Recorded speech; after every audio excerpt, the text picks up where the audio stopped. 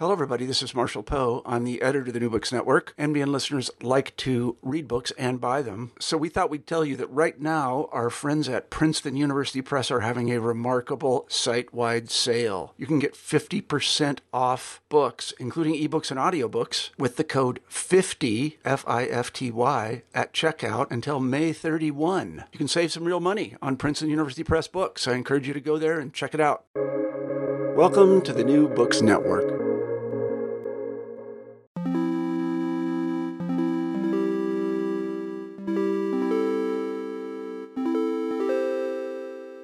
Hello and welcome to the New Books Network. I'm Pierre Lancer. This one's a downer, and that's a good thing. Maybe. America is stuck. The economic system is slowly subjecting Americans of nearly all income levels and backgrounds to enormous amounts of stress. The global capitalism that drove American prosperity in the 20th century is now making everyone poorer. Well, nearly everyone. And nobody seems to have a workable solution either. Whoever Americans vote for, nothing changes. In past decades, political promises of reform, renewal, liberation, new deals, or realignment have been broken, only to be made again in the next electoral cycle. Obama's message of hope and change quickly turned into sit and wait. Bernie Sanders only waved his hands, and even Trump's insurrectionary bravado failed to move the needle much. The less said about Bidenomics, the better. Meanwhile, capital is running wild and unchecked. During elections, voters are encouraged to blame each other for the failures of the democratic and economic systems. Nobody knows how to solve the problem, and nobody can imagine alternatives to the democratic stalemate. If you think this is an exaggeration, you're probably not paying enough attention. Maybe you've been distracted by the culture war, or by the hope machine, or you're busy fear-mongering yourself. But all these are distractions from the main feature of the system, that it is rigged and that there is no alternative. This is the damning but sadly convincing argument of the chronic crisis of American democracy by my guest Benjamin Studebaker. My interview style is to challenge authors and suggest that things are, in fact, much worse than they suggest. Today, it's me in the optimist chair. As ever, you'll find links to the items we discuss in the show notes, alongside links to my newsletter on art and culture, as well as ways to support my work. Benjamin, welcome to the show. Thanks for having me. It's great to be here. Well, is it great to be here, Benjamin? I absolutely loved your book because it is about the most depressing thing that I can imagine an academic press putting out. And it's depressing for the right reasons. We'll get to all of this, but before, I want to do a little bit of sort of background stroke psychoanalysis. What is it that has led you to become a doomer at your still, I can see from a picture, quite a young age? And why did you compel yourself to write this work of gloom and depression? Well, I started following politics when I was 8 years old during the Gore-Bush election in 2000. Oh, God. Yeah, so I started early, which I think is a factor. Initially, I was very much opposed to the Bush tax cuts and to the war in Iraq. It became very clear to me in 2004 that democracy doesn't necessarily work. And sometimes people get elected that don't have any idea what they're doing and are no good at all to anybody. And the system is not very good at preventing that from happening. Mm-hmm. And I think for a lot of people, that event is 2016. But for me, it's the re-election of Bush in 2004. I can understand electing Bush once, but twice when I was a kid was an unforgivable sin. Mm-hmm. And American democracy, I've never quite forgiven it for that. It got worse when Obama gets elected, and then within just a few years of getting elected, he signs the Budget Control Act of 2011. He goes into Libya and cuts the per capita GDP of Libya in half. The country is still in civil conflict years and years later, and the responsibility for it gets kicked all over the place. Mm-hmm. Obama blames David Cameron for it. So that was a second disillusionment in 2011 that really, really kicked me in the face. And I think in the early 10s, I more or less had the attitude that American democracy is a bad system that doesn't work. Now, I briefly gave myself a reprieve from this when Bernie Sanders showed up on the grounds that Bernie polled better than I expected him to in the primaries. And that made me go, well, maybe I'm overly pessimistic and too bleak. Maybe I have the wrong priors. So I tried to get myself invested in the Bernie campaign on the grounds that, well, if I'm wrong about the polling, maybe I'm wrong about lots of things. And for a while, I wrote a lot of pieces for various magazines that were trying to support or help the Bernie campaign in various ways. 2020 came along, and the campaign was much worse than the 2016 campaign in terms of how it was run, in terms of its messaging. I was frustrated with the direction it was going in. And then when he was completely wiped out in Super Tuesday, I had a period of contemplation, which ended in me returning to something like the position I had before Bernie happened, but with an even gloomier, bleaker countenance than before, informed by another whole decade of miserable, horrible things. Okay, so you've hit on something that's quite important, because the kind of narrative that has become very popular, particularly over the pandemic, where suddenly everyone was reading Christopher Lash and making podcasts about why nothing feels possible. But it seems that you have enough of a prior. 2016 isn't necessarily the moment. We're not going to be discussing how social media and the alt-right have ruined everything for everyone. Let's start by thinking about what are you trying to do in the book. The chronic crisis of American democracy. I mean, that's telling us that there's nothing to be done, but it's also telling us that nothing was ever to be done. Yeah, so I have a broad economic argument for why it's very, very difficult to do anything that would meaningfully change American society and make people's lives substantially better. And that's to do with capital mobility. As it becomes easier to move jobs and money from place to place, it becomes harder for territorial states that are anchored in place to deal with these flows of money and people. And they start competing with each other to attract the things they want and to keep away the things they don't want. And this competition drags them into a race to the bottom on taxes, on wages, on labor laws. It propels them to make policy in an increasingly sycophantic way, appeasing oligarchs and corporations to try to get them to situate in the territory. And this is a logic that only gets stronger the more mobile capital becomes. So the more mobility there is, the stronger the competitive mechanisms are, and the more this logic dominates everything. And the only way you can really disrupt this logic once it kicks off is to have some kind of exogenous event that breaks down that mobility. Because if you try to stop the mobility politically, or you try to govern it through a multilateral approach, say bringing lots of states together collaboratively, the incentives and problems that are kicked up in trying to deal with the mobility ultimately get in your way. So if you adopt a unilateral approach and you try to break out of the international system on your own, then prices of goods and services skyrocket. You get a bunch of inflation. If there's an election, you're not going to win that election in that kind of situation. When you lose, whoever comes in next, they're going to reverse your measures, or they're going to have the same problem that you had. And you're going to have a cycle of people losing elections repeatedly until eventually you conform to the incentives. If you try a multilateral approach, you need other states to be interested in pursuing that with you. You need lots of governments elected at the same time who are interested in the same kinds of moves. That's very difficult to get. The United States has a credibility problem in negotiating with other countries, because very often the United States will sign an agreement. The president won't be able to get the Senate to ratify the agreement. The next president will tear up the agreement or forget about it. So it's very difficult for the United States to lead people. And so you get into a situation where it's very difficult to disrupt the capital mobility without something nobody can advocate for, like, say, a war with China in the Pacific, something terrible that would be atrocious. And really, that's how it went back in the interwar period when we first had the big reduction in economic inequality. We had world wars that disrupted trade, made it possible for states to raise taxes much higher than before, gave the state a lot of leverage vis-a-vis oligarchs, corporations, and private actors. And unless we were in an environment like that, it would be very difficult to impose the kinds of policies or to do the kind of politics that dominated the 20th century.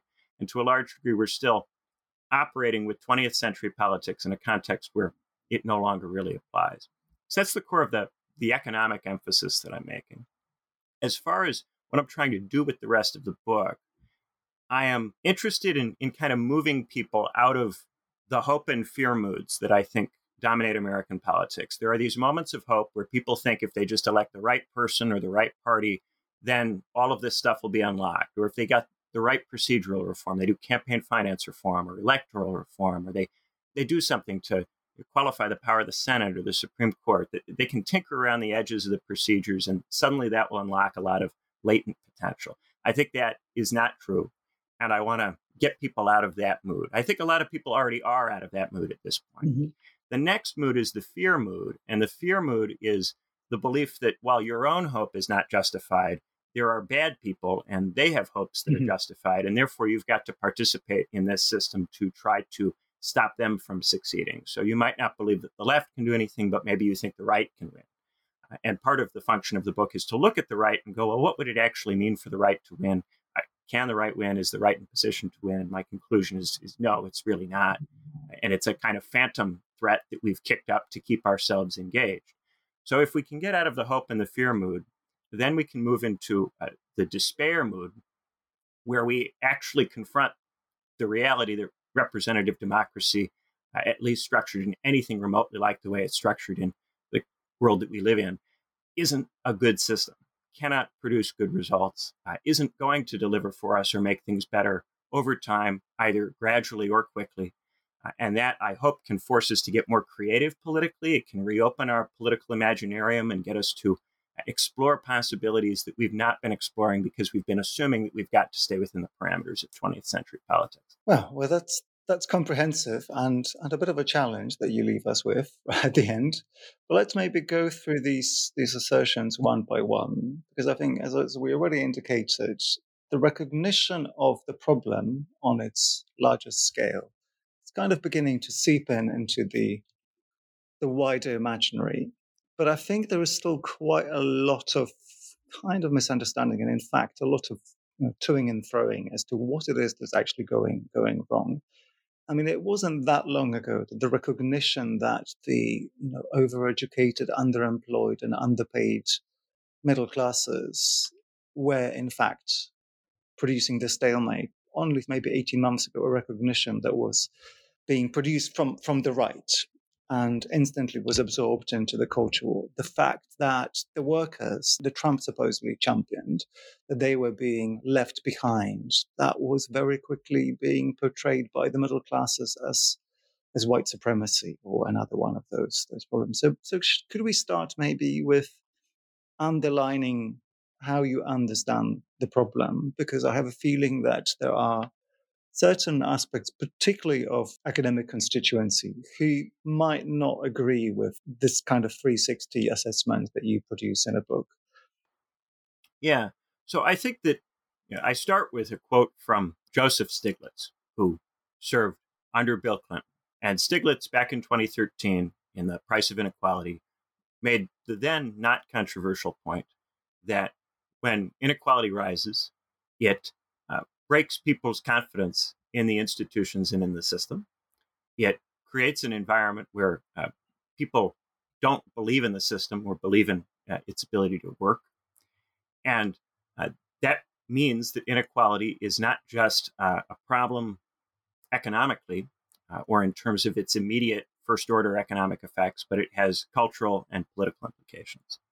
That is something that was widely discussed, I think, in the early 10s by very mainstream figures. I'm thinking Thomas Piketty, who is not some kind of super far left guy, gets at least as much flack from the socialist left as he does from the right. Yeah. It was something that you could find in from a lot of different liberal points of view. The idea that the economy affects the culture, and you can't talk about these things as separate or disconnected. I think that post-2016, there was a closing up of this discussion. It became important to a lot of people to avoid dealing with this, lest they give aid or comfort to people that they regard as bad actors. The core of what I'm saying is not that globalization is bad. It's that globalization needs to be governed for it to work. That it's not possible for us to govern it because we have allowed the mobility to become too intense too quickly before we properly governed it. Coming out of the post-war era, we opened up trade with GATT and we opened it up with the WTO, and we assumed that there would be a functionality to this, and we didn't properly govern and manage the flows. And the ordinary, conventional, post-war liberal position is that you've got to govern these flows because if you allow them to run all over the place, if you marketize everything, there's going to be a disembedding social effect. Someone like Karl Polanyi would make that argument. There's a disembedding social or cultural effect that will get out of hand, get out of control, and manifest in lots of different ways, some that you might be able to sympathize with and some that are very difficult to sympathize with, but all ultimately rooted in that economic transformation. So I'm not trying to suggest in this book that globalization is evil or bad, or that interaction with different people is evil or bad. I would prefer, personally, a multilateral approach where states come together and set up new rules for how to do international trade that facilitates movement of people and movement of stuff. It's very difficult to do that, and it's because it's very difficult to do that that we start to get talk of unilateral strategies. In Piketty's book, he starts with, it would be great if we could do a global or regional wealth tax, but if we can't do that, then there's going to be a turn toward protectionism. And when Piketty says that, he's not saying protectionism is great. I think, he's not saying that protectionism is, from a trade or an economic standpoint, the optimal path. He's saying that if politically it's too difficult to do multilateralism, people will attempt unilateral stuff. I think it would be good to try to understand how this drive to potentially reform globalization and trade, and indeed capital, however it's conceived. I mean, in the book, you pay a lot of attention to the oligarchic position, which I think kind of mixes in another thing, because, of course, one can have oligarchic capital that has nothing to do with globalization. But I think it's important to try to catalogue the political approaches that we have seen. And you've just done that now, but to put some names to these approaches. I mean, Trump kind of came up on a ticket of unilateral or bilateral cooperation, and he was supposedly anti-globalization guy. Of course, that ran out very, very quickly. How do these proposals map themselves onto politics as experienced by society? So in the book, you catalogue different classes of voters. You have the workers, you have the professionals, the employers, and of course the oligarchs kind of sit on top of that if they indeed have a body at all. So how does the need for reforms manifest itself to these classes? And how do they respond to them? Who were the champions with what message? Yeah. So what's actually happening is it creates a structural incentive to limit wage growth and therefore to limit the influence or strength of the labor unions. As the labor unions have fewer successes, they have a harder time persuading people to join. So they are struggling in part because they've been weakened directly by the state, and in part because as they have fewer successes, they become less compelling organizations for workers to join. As we have tax cuts to attract investment and subsidies to attract jobs, this reduces the amount of money available for other kinds of public services, for welfare programs, for healthcare, for education. School teachers in the United States, their incomes don't keep up with what you would expect them to earn on the basis of their education. I think their earnings are something like 19% less than comparably educated workers. And there are constant shortages of teachers, especially in the states that pay particularly poorly. U.S. states also compete with each other on tax rates because different U.S. states leverage different levels of income tax. Some don't tax income at all. And those states suck jobs and investment away from the states that do continue to tax income. And the United States as a whole, as it cuts its top rates of tax, its corporation tax, it, on the federal level, also has fewer and fewer resources to allocate and to distribute. And so all of this subjects a lot of people to incrementally more stress. You have working class people in my book. Those are workers who don't go to college. Their wages and incomes are suppressed and they don't grow to the degree that they would have grown in the post-war era. You've got professionals, people who do go to college. They're finding that only a minority of them are really able to get the jobs that they envisioned they would get when they went to college. That a large number of them get jobs that aren't in their major, aren't related to what they did with their degree, that don't pay particularly much better than the jobs that traditional working class people would have done in the 70s. There are a lot of jobs that you can do now with a college degree that don't pay better, inflation adjusted, than a factory job in the 70s, that don't come with the pension that a factory worker would have hoped to receive in the 70s. So for a lot of people who go to university, there's a frustration because they're not getting the reward that they think they ought to get for having gone to college. And it produces a cultural antagonism because if you go to college and then you don't get any kind of economic or material reward for having gone, the only way you can continue to differentiate yourself from someone who didn't go is to hold on to cultural signifiers, cultural capital, language, the terms that you learned, the social attitudes that you acquired. And these become more important to professionals because it's the remaining benefit that they have from going to college is a familiarity with this language and with this discourse. And that means that when professionals and workers try to come together in organizations to cooperate, to organize, what tends to happen is that there's infighting over the quality of the language that's being used. The professionals get frustrated with the worker language. The workers tend to get alienated from these groups, and they drop out and they quit, and the groups are left mainly in the hands of professionals. And there's still too small a chunk of the population to do effective mass politics. So we get lots of left-wing organizations that are very loud, that are very active, that have a lot of college-educated people in them, that are not really able to reach down into the society and draw on a mass base in the way that they would have attempted to do back in the middle of the 20th century. Then we've also got small employers who, a lot of them have money and don't look like the kinds of people who ought to be resentful to political scientists who look and go, well, if you have a lot of money, then the economy can't possibly be the reason that you're voting the way that you're voting. But a lot of small employers are tied to specific geographic locations. Their business is located in particular cities or in particular towns. So if those cities and towns are not doing as well because the professionals and the workers in those places have incomes that are stagnant, and they're having their incomes propped up by debt, and then those debt bubbles are popping, or they're having it propped up by quantitative easing, monetary policy, these things look unstable to small employers and make them worry all the time about their businesses. They worry about crime. They worry about going out of business. And oligarchs and corporations will say to those small employers, well, you've got to support us in pushing down the tax rates, and you've got to support us in restraining wage growth, because while we might be able to handle the consequences of those economic policies, you won't. So the small employers are often recruited into policies that hurt their customer base and make the local conditions worse. But they're still often very resentful and very frustrated with what's going on. And I think most people at this point are resentful and frustrated, and that's expressing itself in lots of different ways. I think there are a lot of professionals who try to direct this resentment towards social and cultural groups, who try to direct it at racial groups, at religious groups, ethnic groups, genders, sexualities.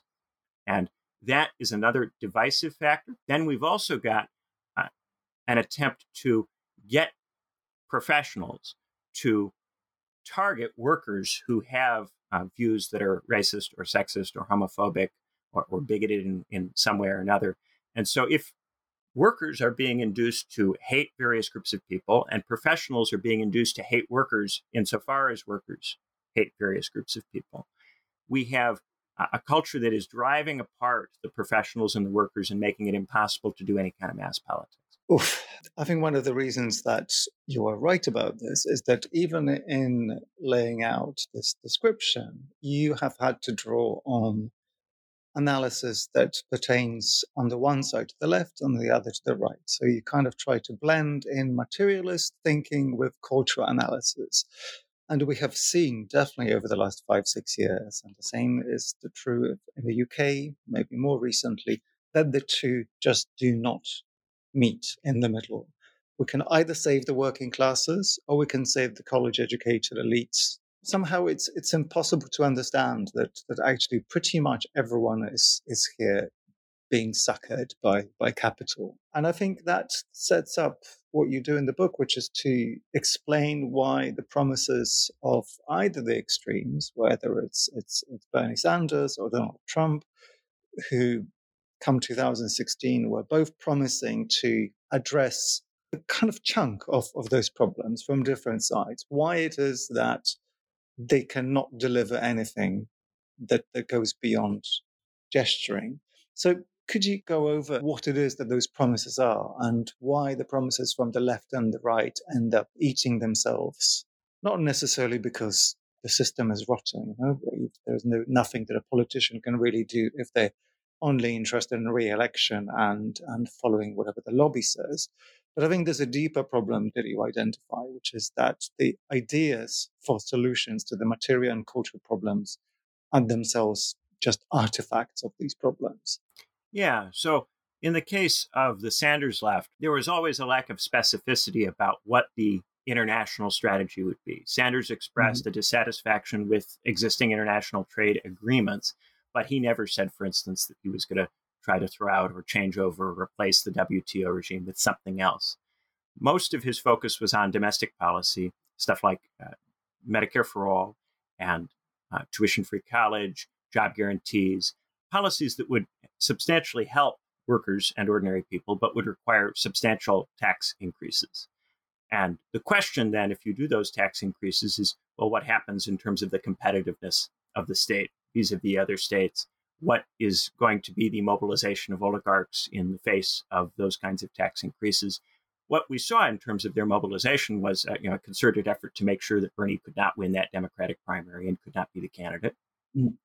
And we saw over time the Bernie campaign an attempt to survive the various accusations that were lobbed at it in 2016 of it being a Bernie bro campaign with all white male supporters, skewing more and more in the direction of socially progressive, professional, cultural concerns and interests in 2020, which gave it some defense against those accusations, but chased away a lot of the rural working class voters who in the Democratic primary in 2016 had voted for Bernie in states like Iowa, in states like New Hampshire. So what we saw on the electoral map in 2020 was a shift in where Bernie got votes. He got fewer votes in rural areas. Those people tended to go to Biden or they went to Buttigieg. And then an increase in college towns and in cities, not an increase with African-American voters that never materialized, but a substantial increase with Hispanic voters in particular. Mm-hmm. But that trade-off ultimately did not put the movement in a better position to succeed, either at the presidential level or in local elections. The tendency in local elections has been for the left to try to win in very, very blue, heavily gerrymandered urban districts that don't look like the rest of the country. And in trying to win those seats, the candidates have to adopt social and cultural positions that make it very, very difficult for the movement to scale and to work in other parts of the country. When people run on a left-wing platform in a more ordinary kind of district, they have to deal with the fact that these members of the House in the squad are very well known nationally. They have a big national profile. They're associated with a lot of cultural positions that aren't popular in the rest of the country. And so that really puts the brakes on any attempt to win a large enough number of seats to do the major kinds of reforms that Sanders talked about. And over time, that leads to a turning away from those reforms as the representatives who do get elected have to find a way to look like they're doing something constructive. They have to shift the goalposts. They have to lower their targets. They've got to find a way to pass off whatever it is they're doing as meaningful because they don't have anything like the numbers to actually pass major policy reform. On the right, Donald Trump won the election, but when he got into office, he found very quickly that there was very little he could do as far as disrupting capital mobility. When he tried to start up the trade war, immediately anything he did as far as reducing or regulating trade was presented as an enormous violation of the international market order. So there was a lot of libertarian Republicans in Congress who were militantly opposed to what he was doing, who would be happy to vote to restrain his ability to modify trade agreements. Yeah. And that acted as a brake on what he could do. What he tended to do was focus on the bilateral relationship with China rather than the entire trade system. Yeah. Even then, he only managed to reduce imports of goods from China by about 6%. And there was a rise of 88% in the same measure of imports from Vietnam. So the tendency was to chase the trade from one country to another. It was not to repatriate jobs. There was no expansion, really, of manufacturing jobs. They didn't recover to the pre-2008 level, let alone to the peak in the 70s. And once COVID hit, Trump became mainly worried that the economy wasn't going to perform well enough for him to win re-election. So during the election year, he completely backed off all of this. So there was a total running away from it. Now, because the right is convinced that this is mainly a cultural thing, that really the problem with the United States is that people don't believe in it, they're not committed to it, they're not working hard enough, they are narcissistic and don't have the right traits. Mm-hmm. because Trump continues to wage culture war, they treat him as if he is being successful, because they think if you are able to win the culture war and get people to behave better, that will be enough to resolve all of these economic problems, that there's nothing really fundamentally wrong with the system. It's just that the people in the system don't have the virtues necessary to make the system work. So because of that, they don't really problematize the discrete economic failures of the administration. They don't really recognize them or talk about them. And largely, for this reason, Trump is regarded as this successful figure by many people on the right, and many of them are lining up to vote for him again and to try this thing again. But it's not going to work any better if it does happen a second time.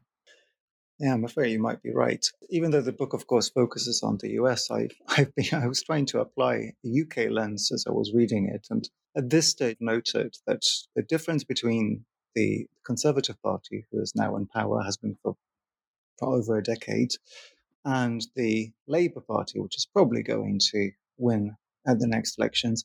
The only difference that one can really look at is the policy on trans rights. And even that is beginning to blend into a fudge. So we've got somehow to the point where the economic and social, because of course they're connected, policies of both the parties, both Labour and Conservatives, and I think the same thing is happening in the US, is to guard a centrism of doing nothing at all and just kind of waiting for things to get worse and worse and worse, because of course it doesn't look like that when you're busy fighting cultural wars.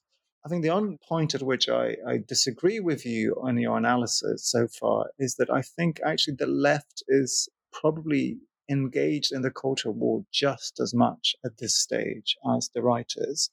You posit that the left is a false hope and false dream manufacturing machine, but I'm wondering whether that is indeed the case. Like, which bit of the left, if we took away academia, if we took away the hundreds of books about resistance, decolonizing X, Y, and Z, which are ideas that have audiences that could be counted on literally the fingers of two hands, I don't quite understand who it is that's producing this kind of cultural false hope, whether it is in fact any difference. Because if the left can keep on selling us hope and then not deliver because it has no credible way of delivering it, the same hope delivered by the right of, we click our fingers long enough and it's suddenly going to be 1970s or maybe 50s, because that was the last time that the Americans were really American.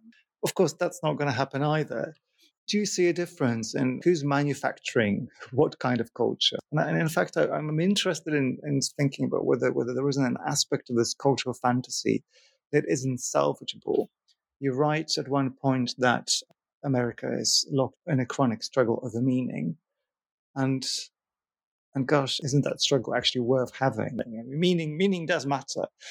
I certainly think it matters. I think the difficulty is, while the economic context is bad and while it's getting worse, the kinds of cultural interventions that are possible will also deteriorate and get worse on the basis that the economy that is structuring how people feel and is producing in them their resentments. That's just making it worse and worse, so that when people do participate in a cultural discussion, they're operating from an increasingly unstable position that makes it really hard. In antiquity, Aristotle and Plato make the argument that you've got to have enough resources and enough comfort and enough time and enough leisure to be able to engage constructively in philosophical and cultural and artistic practices. And if you don't have those things, if the economy systematically denies you these things, then if you are still invited to engage in these processes, you're going to be engaging from a position of trying to meet the psychological needs and material needs that you have that are currently unmet. And I think that is a major part of what's going on here. A lot of modern liberal political theory operates on the basis that civil society will, of its own accord, generate cultural progress, generate a culture where we are able to participate effectively and constructively and have dialogue that works. And the argument I really want to make is that if you let markets run wild and you allow capital mobility to intensify and you don't regulate that or control that appropriately, it's going to undermine the conditions for having a conversation that can go anywhere positive. So I care about the conversation. I care about culture, and I care about all of that. I just don't think it's even possible to look for anything good to happen in the culture while the economy is getting worse. Okay, then we have to look at the system of democracy itself. Why is it that despite the compromised but still best efforts, our politicians for decades have not been able to move on anything? And more to the point, why have we let them get away with this? What is it that we're voting for? What is the relationship between citizenship and democracy and representation? No biggie, but why does the system prevail? So I think for people who engage in political discussion, which is certainly not everybody, it's mainly people who go to college who learn, engage with what does liberty mean, what does equality mean, what does representation mean, and even within the set of people who go to college, the set that really do classes focused around those subjects is small and getting smaller all the time. Within that space, there's been a shift in the way that we understand these terms. So liberty, equality, and representation have tended to be hollowed out and reduced over time to make them less demanding concepts, so that people who try to use these concepts to make political demands on the state find that they're much less effective. And in the book, I talk about the tendency in the universities to offer a kind of binary conceptualization. Mm-hmm. So liberty is either positive or it's negative, and those are the two types, and that's really all there is. Or with equality, we're talking about opportunity or outcome, and those are really the only two considerations. Or these days, we're talking about equality or equity, and these mean two very specific things that you can represent with a drawing of some people watching a baseball game, and there's really nothing else going on apart from that. Or with representation, the old way of thinking in terms of delegates versus trustees. Are the representatives supposed to do what they think is best for you, or are they supposed to do what you want? And this two-dimensional way of thinking about stuff offers undergraduates an ersatz of political theory without the thing itself. And I think what's really going on is that in all of these different categories, there has been, and you can look back, I think, at least to the post-war era to find the roots of all of these, a running down gradually of the demandingness of the terms that we use. So liberty becomes increasingly focused around non-interference. It has less and less to do with developing people's capacities or freeing them from relationships of domination. At this point, to talk about freedom as non-domination, as say Quentin Skinner does, you have to have a whole talk just to even begin to clear space for something like that. It's not the ordinary discourse. For something like equality, the equality-equity distinction initially looks like an attempt to get something quite demanding. If you look at the famous baseball diagram, everybody able to watch the game, everybody able to enjoy the same welfare. I'll clip that into the show notes. It looks like an attempt to give everybody the same thing. But if you can turn that into a group concept and talk about racial groups getting the same on average set of things, that can be achieved by just taking very small numbers of people from all the different ethnic, racial, religious groups and putting them into the wealthy and into the upper classes. That doesn't actually require meaningful social change. And so this concept of equity that was initially a very subversive and radical concept has become not at all that, and entirely just about ensuring that all of the groups are equally distributed throughout the capitalist system. With representation, I think that's where things are really getting interesting. I think that there's a pivot from even the idea that the representative is supposed to act for you in either the trustee or delegate sense or any other sense, which we might discuss, to a kind of standing for representation where the representative is supposed to look like you, sound like you, behave the way that you would behave if you were there, but not actually do anything. Actually doing anything on your behalf is too much to ask for. So this was a point of the book where I wondered whether you didn't get dangerously close to suggesting that we should send more people to college and educate them better. You say that we have eroded the understanding of these terms, and of course many others, the way that we understand politics, the way we understand ourselves as citizens has kind of become devalued and has become subject to this kind of very, very silly Punch and Judy game. But I don't quite understand how you apply these concepts to the non-college educated groups. So how do the workers see themselves represented? What does equality mean to them? And of course, we do want to live in a world in which not everyone engages in politics. In fact, it would be tyrannical to imagine that absolutely everyone follows what goes on in the state legislature and in Washington. How do we draw the line between the engaged and the disengaged and their approach to values? Yeah, so as far as whether more people should become college educated. Part of my point is that as we've expanded access to college education, this has necessarily involved watering down what college education entails because people are going to college with the expectation that they're going to get a job. Mm. So when they go, they are increasingly instrumentalizing the education and going, well, how does this education contribute to my getting a job? And because you've got lots and lots of people going, it starts to become more like high school in the United States. And in the United States, it's very difficult at the high school level to have real robust civic education because there's too much political disagreement about what the content of that education should be. That's why, in practice, American civics education is always so toothless. It's always, how does a bill become a law? And what are the three branches of government?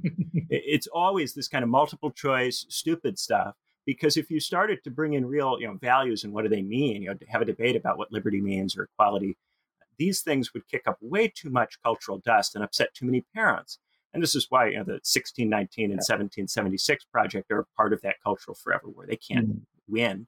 You can't actually have a high school civics education that is in any meaningful sense controversial in this country. And increasingly, that's also true for undergraduate education. As undergraduate education is universalized, it becomes more like high school education. And so it becomes less possible to really get this stuff to people.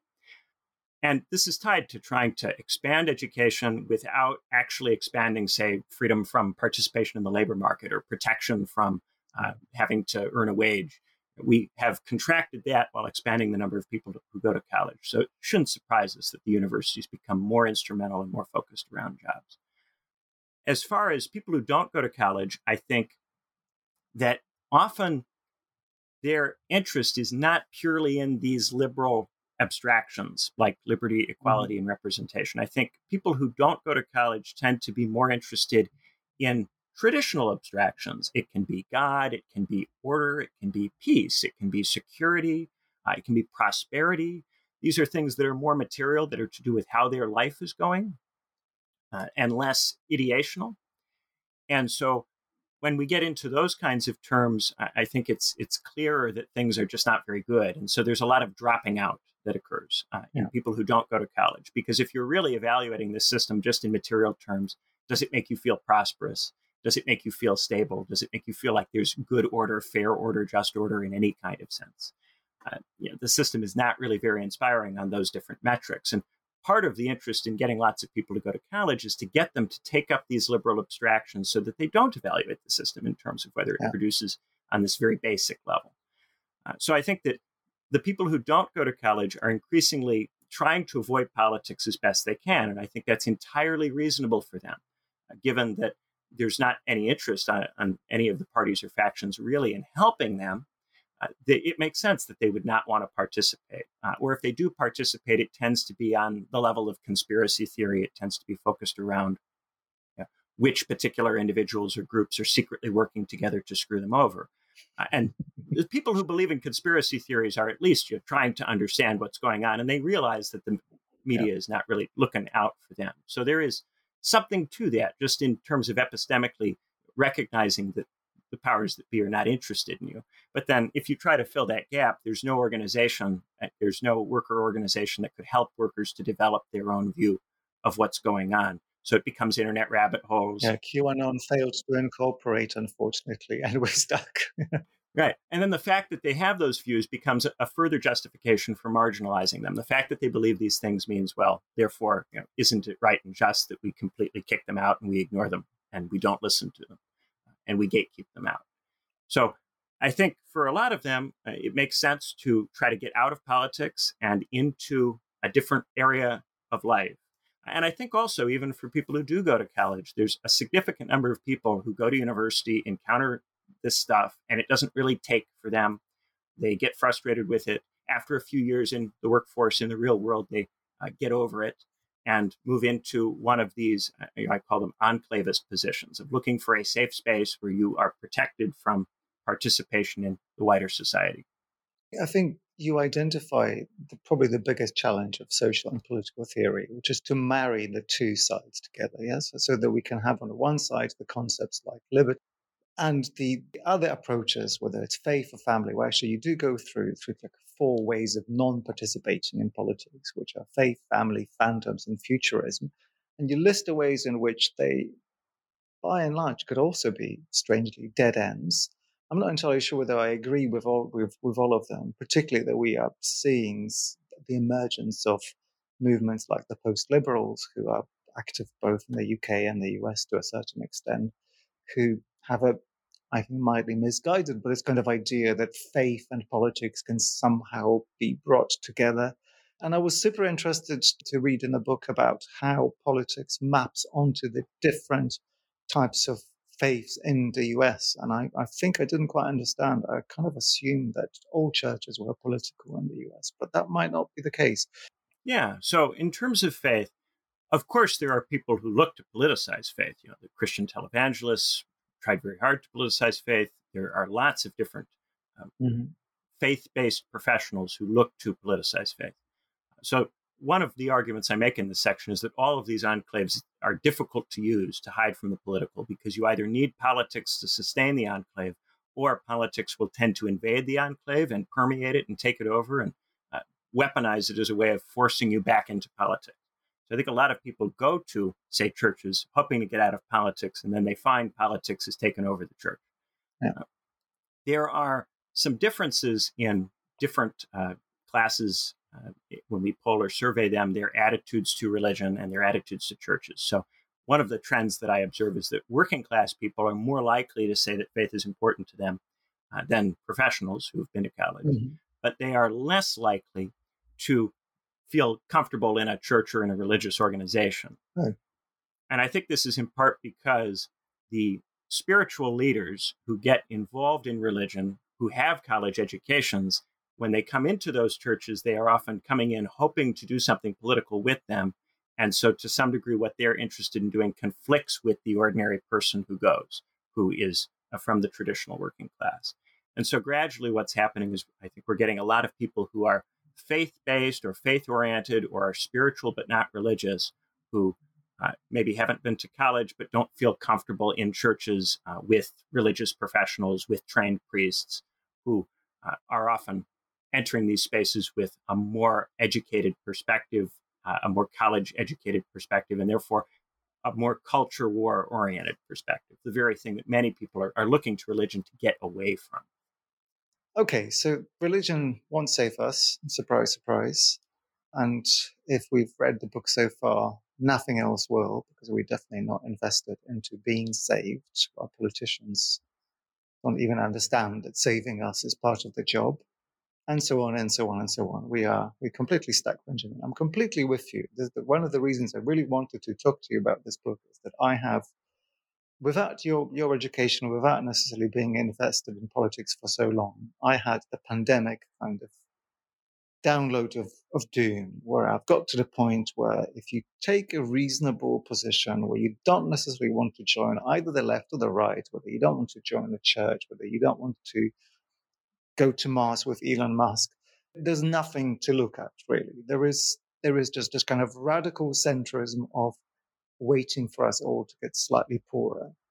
You do finish the book with a substantive chapter which hopes, does it hope? It proposes that the book might be wrong, but of course it does it in a slightly devious way, because you explain that the book could be wrong, but it could be wrong in a way that it's clearly not going to be wrong anytime soon.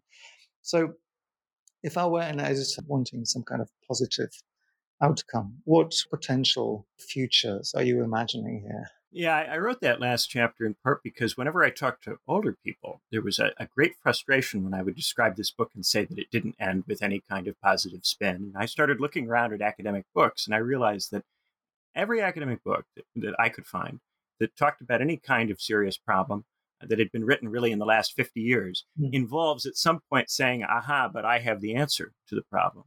And I think in saying that, the theorist tries to attract a bit of a following and tries to make the book more popular. And ultimately, though, it feels disingenuous. And I think it also causes people to take the whole thing less seriously. If somebody has worked out what to do, then is it really that big a problem to begin with? And one of the things I want people to take away from this book is a need for them to exercise their own imaginations. We need to imagine something else that we could do that would be worth doing. And that means that we have to recognize that there isn't some kind of thing already on the table that will take care of the problem. In this chapter, though, I try to play along here with someone who would like me to be a more conventional academic and offer a hope narrative. And so I take people through a step-by-step process of, let's try to imagine a political movement that runs for elections, contests elections in the United States, and all the problems that come up as you try to build such a thing. And let's just outline all of the different problems you have to solve in the course of making that movement a success. And I end up coming up with a list of 10 different things that you'd have to deal with. It's a good list. I'm tempted to clip into the show notes just to show everyone the extent of the problem. Yeah. And I meet lots of people who think, that one of these problems isn't a real problem and that you can get a solution without having to deal with it. And I think that's the common thing. There are lots of people who will say, well, I agree with the doom up to a point. Here's what we've got to do, though. And the thing that they say, here's what we got to do, is accounted for in that 10-point list as something that would be very difficult to deal with. Nevertheless, I go through imagining that maybe we have somehow solved each of these problems. Let's say that we do manage to come up with a solution to each of these problems. What would the next problem be? And I stack them up. Yeah. Then I go into a discussion of revolution and the difficulties we have with imagining other systems, the problems that tend to come up when people do try to construct really radical alternatives that are meaningfully, substantively, really radically different. Many of the same organizational questions that we talk about in electoral politics come up in revolutionary politics in a different form.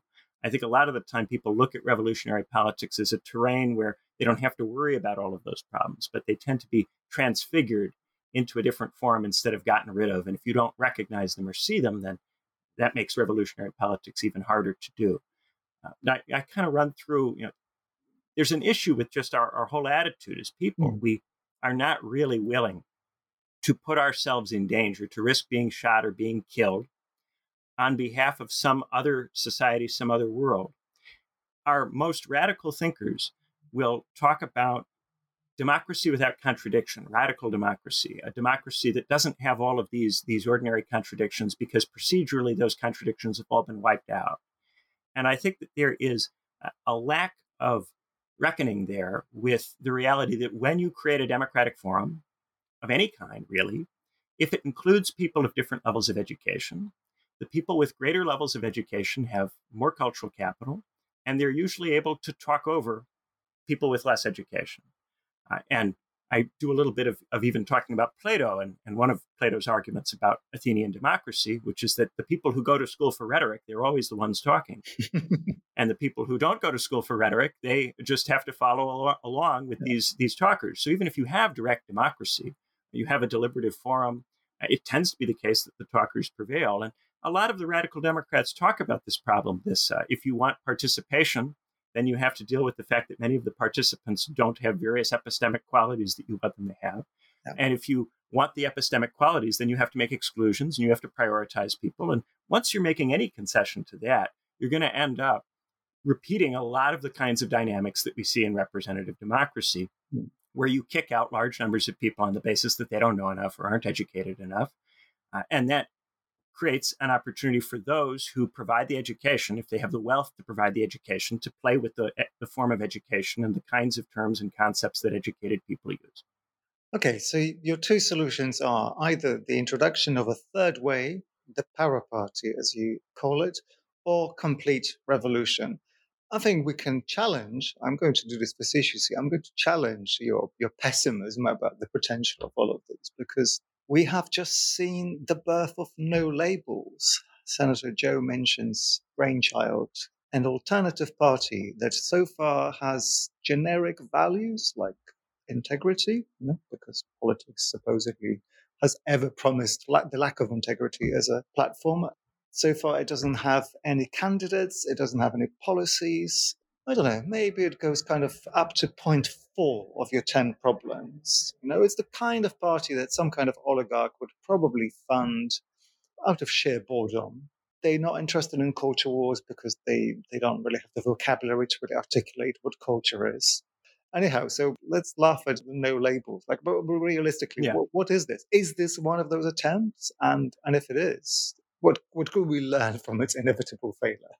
It reminds me of a little bit of a different version of Change UK from a few years ago. Oh, exactly. Yeah, or Emmanuel Macron in France, a kind of radical centrism that is trying to make an effort to reconcile cultural positions. But again, that just conceals the fact that on most economic issues, it's basically the same thing that everybody else is offering, just with a different cultural glaze. And with Joe Manchin in particular, he has a politics that works well in the state of West Virginia. But the reason that most senators in most parts of the country are not like Joe Manchin is that most U.S. states aren't like West Virginia. And so very often there are situations where the Democratic Party doesn't want to support some more radical measure. There needs to be somebody who takes the blame for this.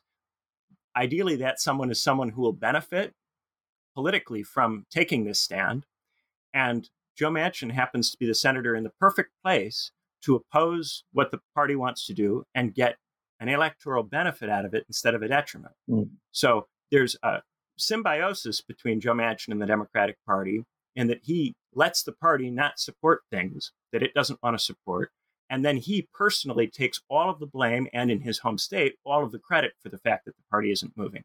Similar to what John McCain did with healthcare when they were trying to do repeal and replace under Trump, where John McCain votes down repeal and replace. And the party gets to go, well, we tried, but John McCain didn't let us do it. The whole party is off the hook. It's all John McCain, and he gets all of the blame and all of the credit with the people that he cares about, really, which at that point in his career, I think were mainly his fans and followers and admirers. I think you're probably right. This is a kind of strategy of just externalizing the extremes. And it does seem, I mean, no labels from its kind of very, very PR unsavvy, but actually probably quite well studied launch. It seems like the most cynical way to do this. So as much as I hate to agree with you on this, I think nothing is really going to happen here. What about the possibility of not a revolution, but something nearing a cultural collapse that could eventuate some kind of hostile takeover? This isn't exactly the Bolsheviks going and saying we're going to change the world and everything's going to be absolutely fine, because no one's really articulated a vision like that in the last couple of decades at the very least. But if we spend enough time with, well, at least the conservative cultural war rights, there is some evidence of the fact that bits of society are collapsing. So that the kind of economic constraining of the everyday American that has resulted in the fentanyl crisis, the fact that San Francisco, if I believe Twitter, is now a place in which one cannot possibly live. Not that I'm wishing this, but is there not an element in which kind of quote unquote managed decline results in something that produces a kind of moment in which only a total rift, which could be completely negative, but could also mobilize something? Well, I think that there are lots of different people who are being effectively kicked out of all of these boxes, who are not able really to find any particular home that works for them and go into despair. When they go into despair, they don't have any organization to get involved with that has a positive vision for what to do with the despair. So they tend to kill themselves. They tend to take drugs or become alcoholics, or they commit mass shootings and kill other people. They go into despair. They have nowhere to go, nothing to do. So they ultimately kill themselves. And I think there is always a part of American society, and I think there always has been a part. That part has maybe gotten a little bit more visible in recent years. But there's always a part of American society that is killing itself. And we have always, going back to Prohibition, been trying to deal with the part of American society that's so miserable that it wants to die and is trying to slowly kill itself, whether that's through cigarettes, whether that's through hard drugs, whether it's through alcoholism. Mm-hmm. There is a chunk of people who can't find any kind of way to take the despair in a positive direction, and those people kill themselves. I don't think that that population is a threat to social order, because that population is mainly suicidal rather than interested in constructing something. The people in that population are atomized. They're cut off from each other. They're not in modes of organization that would allow them to build something. And this, I think, comes back to the lack of any belief in something to build. That something to build doesn't have to be some overly utopian fantasy project, but it's got to be something that's worth struggling for on some level. And I think that at many different points in history, there have been people with various levels of utopian delusion, imagining that they can do some kind of politics that would bring about something marginally better than now, and that it would be worth putting themselves in some level of danger to accomplish that. You can even think about the American founding fathers who wrote their names on the Declaration of Independence and put themselves at personal risk to bring about a system that was marginally better. Most people don't regard them as utopian Bolsheviks, just people who wanted something marginally better, thought they could get it, and were willing to put themselves in danger. That impulse is completely dead now, completely dead. And anyone who even talks about putting themselves in danger on behalf of any other kind of society is treated as a crazy person. Yeah, I think the only thing that I would possibly add to this, not as a glimmer of hope, but I think there is also the space in which the suicidal tendency of a chunk of American society opens up the possibility for authoritarian resource grab and control. And that maybe is easier to articulate and easier to imagine coming from the extreme right, but of course the left is doing exactly the same thing. The moment the rift becomes big, there is kind of new space to colonize. But I probably will concede that that space is colonized culturally as opposed to economically. You could always buy off the army by raising their pay. Yeah. Oh, God. Benjamin, so my slightly frivolous question, and this is not quite frivolous because you've got up nice and early for a conversation. Your shirt is ironed. I think you've shaved. How come you haven't ended it all? There was a really fundamental question. Once one has broken with the kind of false consciousness that pretends that things are really okay, that someone is coming to save us, that whether it's the revolution you're hoping for or some kind of alternative politics, or that you will just survive in your current circumstances, the things are going to be good enough. Once you've broken away from that fiction, there's really no way to go. Your last chapter notwithstanding. So what's your solution? And I'm kind of asking both in terms of psychoanalysis, what it is that you do to survive, and where might this work take you next, if anywhere, if there is a next. Well, back in the early 10s, the last time I was this gloomy, and maybe I've never been quite this gloomy, but the last time I was pretty gloomy, I was thinking about, maybe something I write could help people have new ideas about what to do. And those new ideas may come about much later on, and they may not be something I would recognize. But maybe if we think about this and we talk about it, and we really dig into just how hopeless and miserable it seems to be, that will eventually cause us to have new ideas. And those new ideas might lead us somewhere. And I'm thinking about those things myself and trying to come up with new ideas. That's a lot harder a project than just pointing out that none of it works. But I'm slowly trying to work at it. I do a podcast, Political Theory 101, where we read different political theorists from different places and periods, and we try to throw together different things that different people have said or thought and see if they generate any new ideas. I try to be heterodox. I try to deliberately get outside of the 20th century paradigms and to not stay stuck in a particular 20th century tradition, because I think they're all dead ends on their own without any kind of balancing or intermingling with anything else. So I'm really interested in a lot of this stuff. I can get myself interested in just reading some old dead political theorist and writing up a description and talking about it with somebody. I loved when I was at Cambridge supervising students and just talking to them about various dead theorists. So I'm able to keep myself engaged pretty easily. I don't know that very many other people, if they had my view, would have it so easy. And for that reason, when people find my view too psychologically unpleasant, I certainly don't blame them at all. It is not a very easy view to have.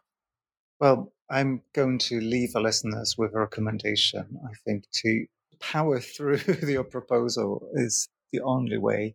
It's not a way forward, but it's necessary. Benjamin, thank you for joining me. Thanks for having me. This was so fun. It wasn't fun. It's the opposite of what fun is not what we wanted.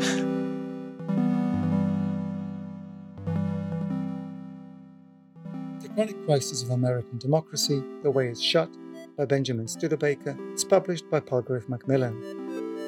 I'm Pierre Delancey, and the editor is Marshall Poe. Thanks for listening and join us next time.